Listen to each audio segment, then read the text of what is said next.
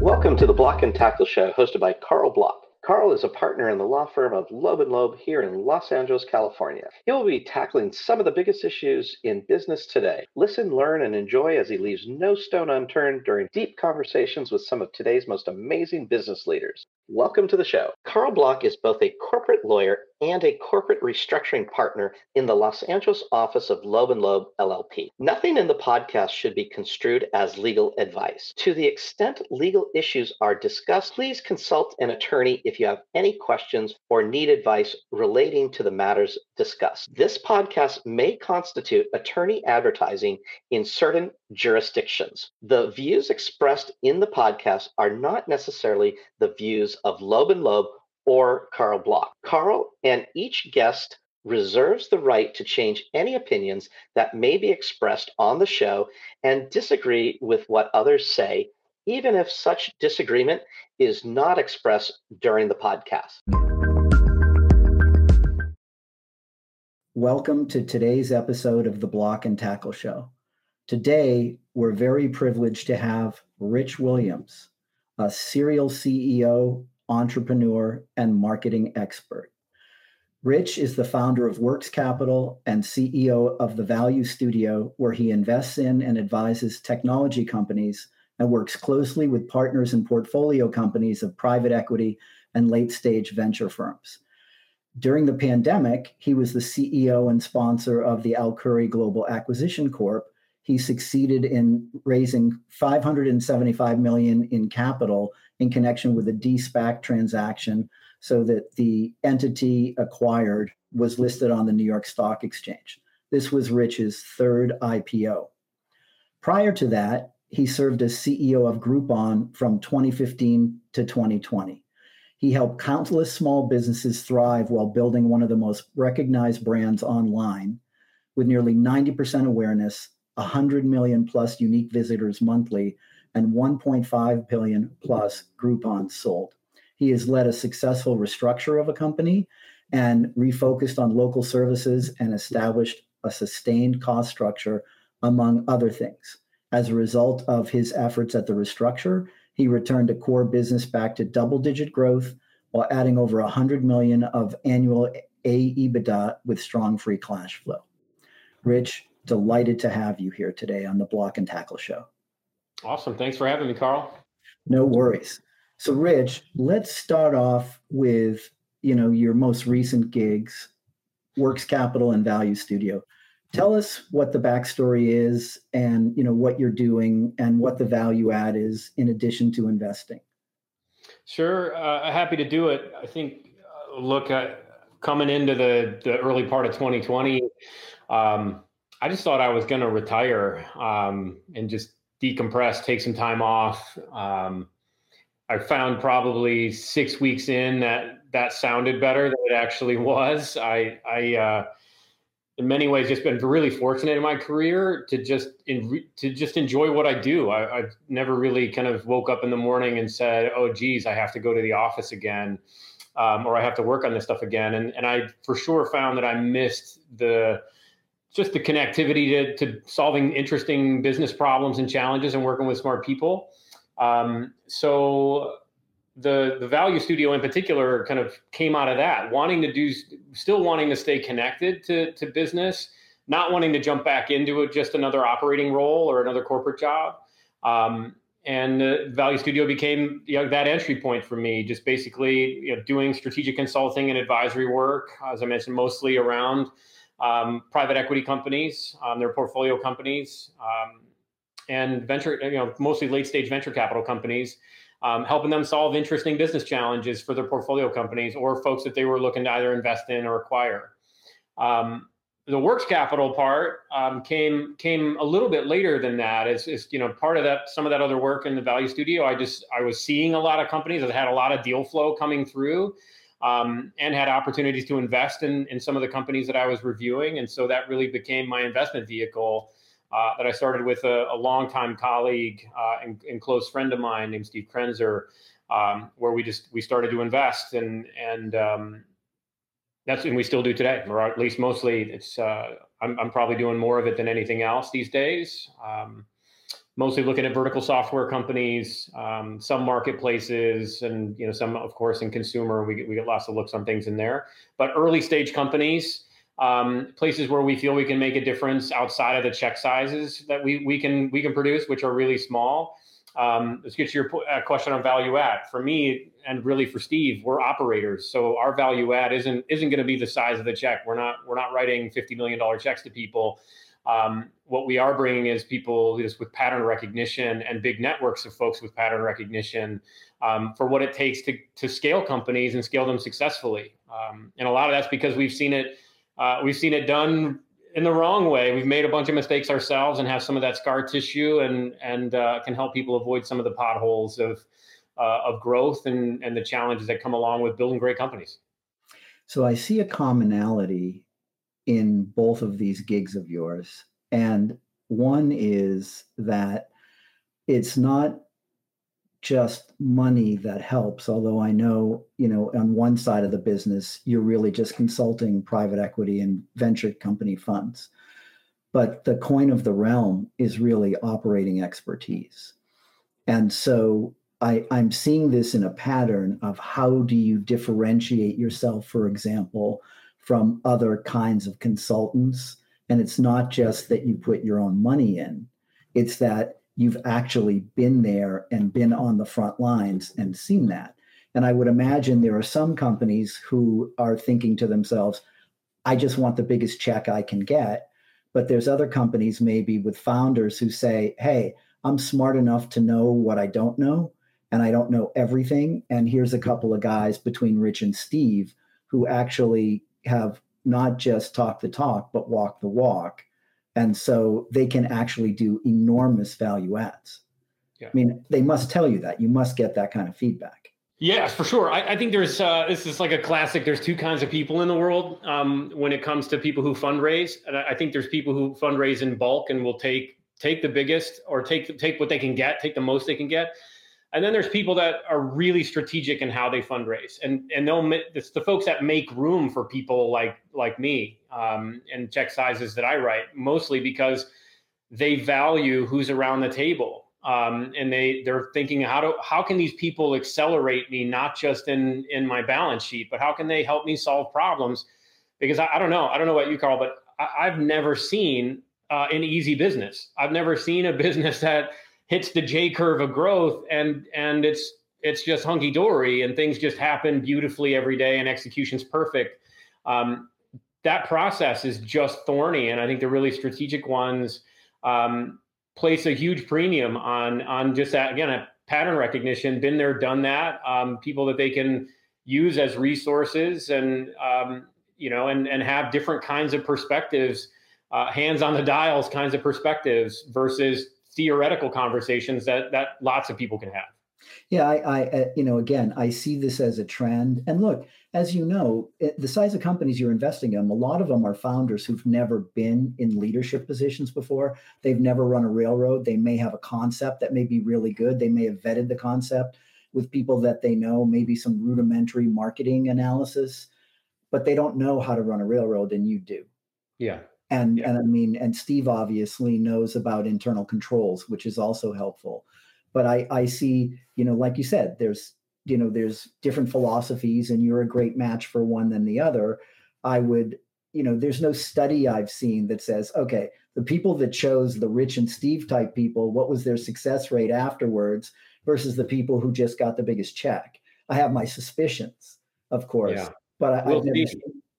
But you've probably seen lots of stories like that. Yeah. And I think that's right. Our story is still very early, and we're really small, and we'll see what our success rate is ultimately. But so far we've been really pleased with how we've been able to help entrepreneurs. And I think you call out a really interesting point, and this is something that I'm seeing change quite a bit.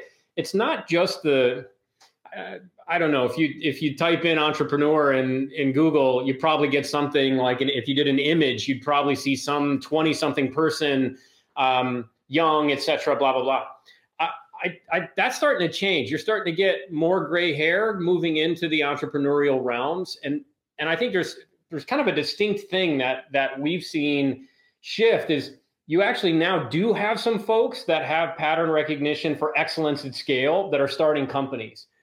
What not enough people have is experience on the path to scale, where they've actually built it from $1 to $1,000,000,001 and beyond. And there's just not enough of those people out there yet who have that, not just know what good looks like, but they know how to build the bridge from where they are today to where they can be really good when they're really big. And we have that experience. I think we've been, again, very, very fortunate. I've worked in those single digit millions companies that have grown to be over $1 billion in 5 years. And I've worked at the $1 billion company that got to be over $5 billion in a couple of years. And then I've worked at the $50, $70 billion company that has become now a $500 billion company. So I think we just have an ability to thread that I think has been helpful for a lot of folks. And I think we just need more of that. We need more of that experience out there. And in the interim, at least Steve and I are helping out the ways we can. Sure. Besides people who may have the gray hair or some idea about how to run a railroad, but are lacking really the secret sauce to scale up, what other things do you see with your entrepreneurs that they're struggling with? What other sort of business challenges? And of course, maybe to some degree it's liquidity, but what other things too are you seeing where they could benefit from stuff that you and Steve do? Yeah, I mean, you said liquidity. It is right at lots of people's minds, even companies that don't have distinct liquidity challenges. It's on their minds. They can't help not think about it, which I think is it's in itself something that has challenged a lot of entrepreneurs, even some very successful companies that have plenty of money on the balance sheet. They just didn't have to worry about it before. They didn't even have to think about the future fundraising environments, which they're having to start to think about now.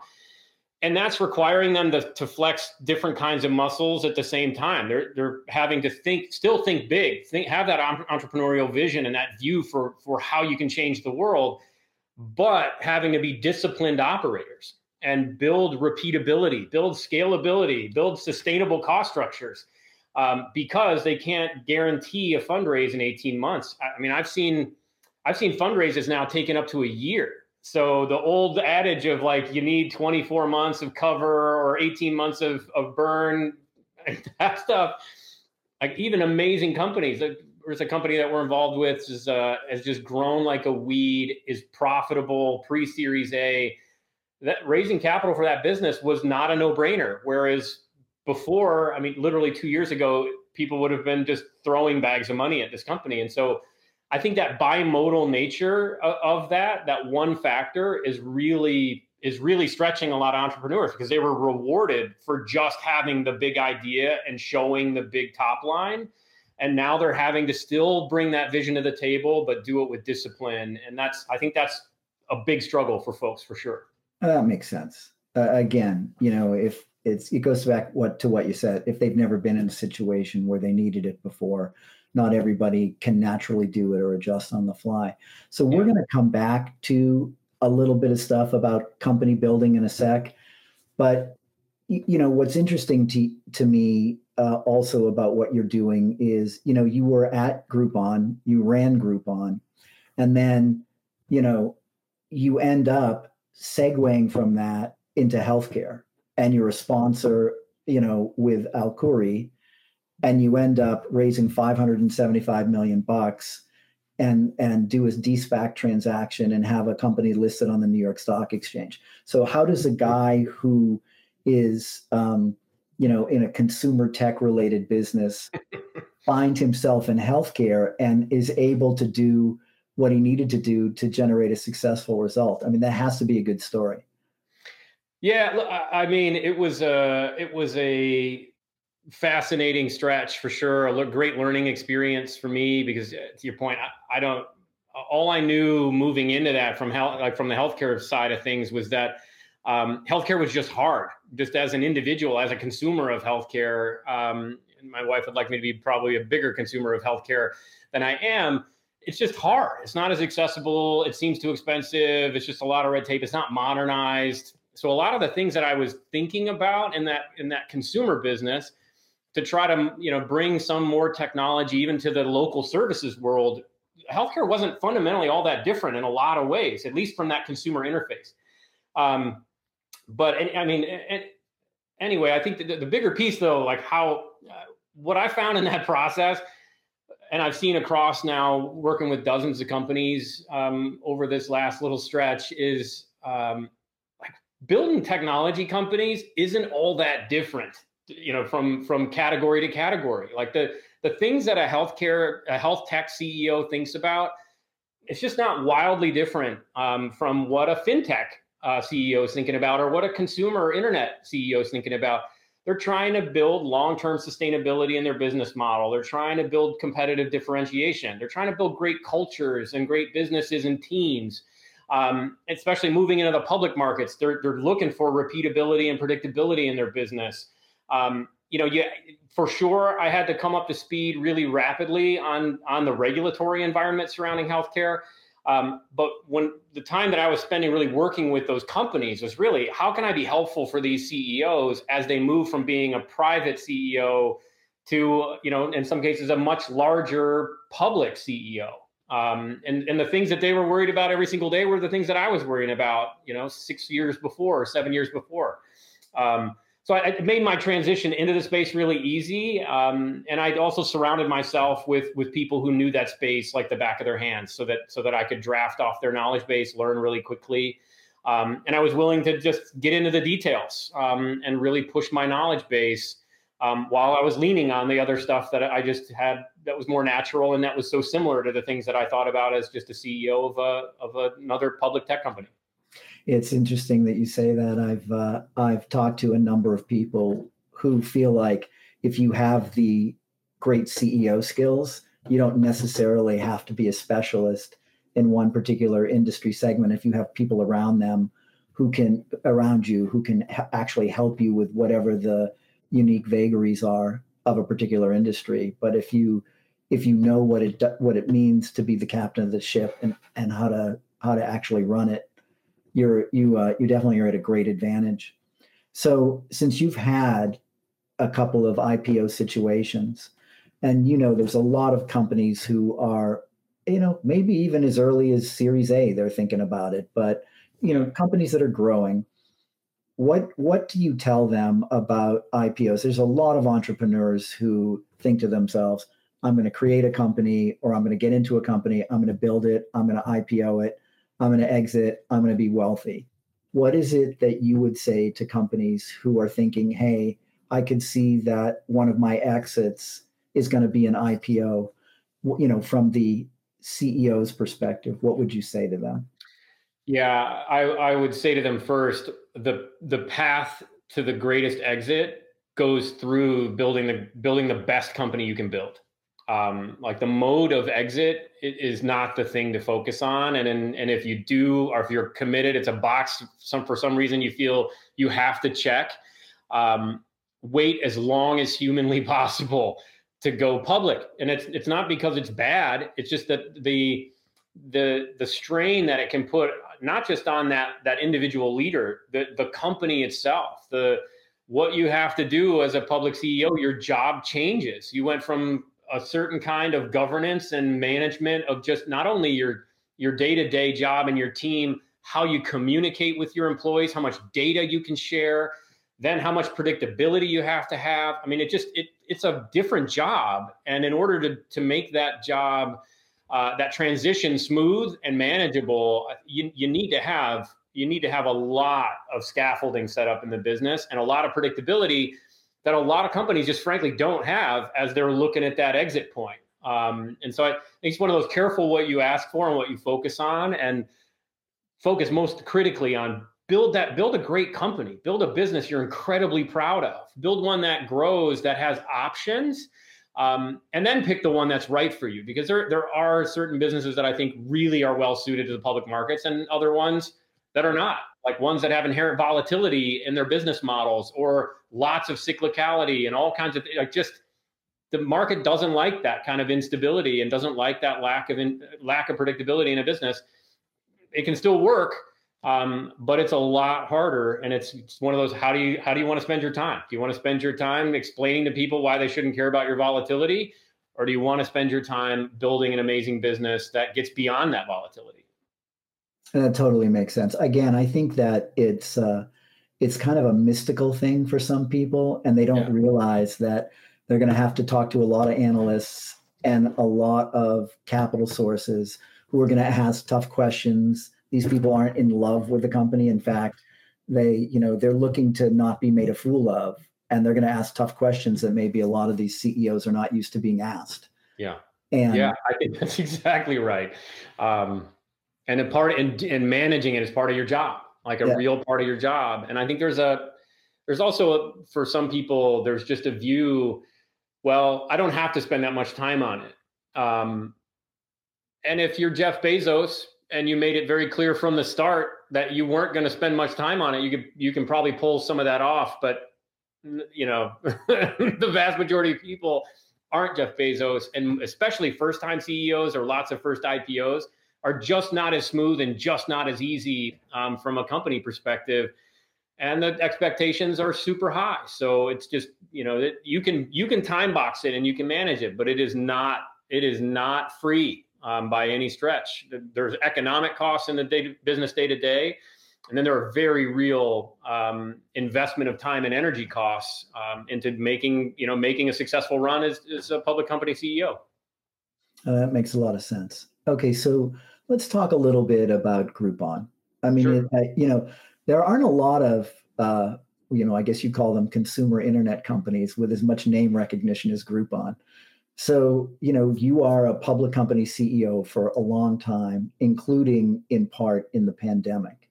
What looking back on your experiences there, what would you say stands out about, the issues of leadership, forecasting, planning, culture? What kinds of things, come to mind when you're looking at your experience back with Groupon?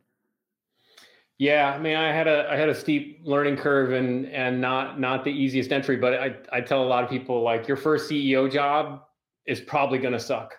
It's going to be hard. You're not going to get the best. You're not going to get like the red carpet one rolled out for you. So yeah, I had to learn a lot fast in that space, and I think a lot of what I had to learn was how to really balance being an operator in a business that needed like very high touch operational capabilities in the CEO, super high detail orientation, with being able to level up in a way and paint a picture of where we're headed, not just internally but externally. So I had a lot to learn on that side for sure. It was trial by fire, especially in a period where on my second day as CEO, I announced a massive restructuring. So I made that stretch probably harder than it technically could have been, but it needed to happen.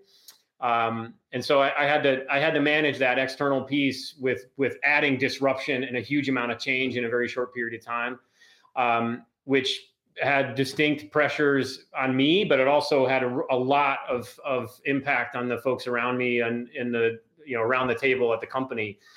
And I think it more than anything, that time, like more than any time in my career, it just reiterated how critical it was to have just incredible people. And you mentioned it with the CEO skills. I think they make you highly fungible if you're humble enough to surround yourself with people that are so much better than you at so many other things. Like, you have to have that willingness to just have someone run circles around you and lots of other places so that you can do things that they can't. And so I think that reiterated to me where I had weaknesses there around in the team, there was just no room for it.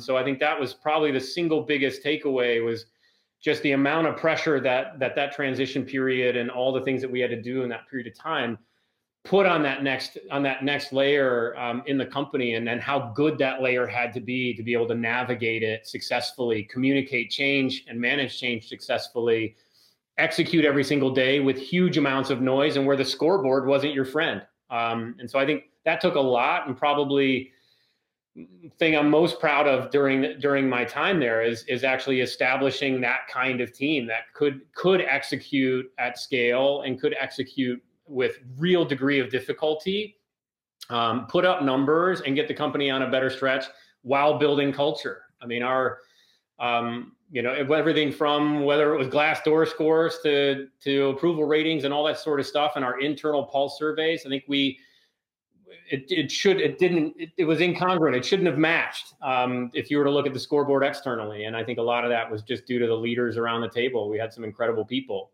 I think now probably of the 11 or 12 people on my leadership team, I think there's 8 now that are CEOs of other companies. So it just speaks volumes to the criticality of having incredible folks around the table. Thanks for tuning in. If you want more info on the show, please visit blockandtackleshow.com. And you can also email me at carl@blockandtackleshow.com. Thanks for tuning in.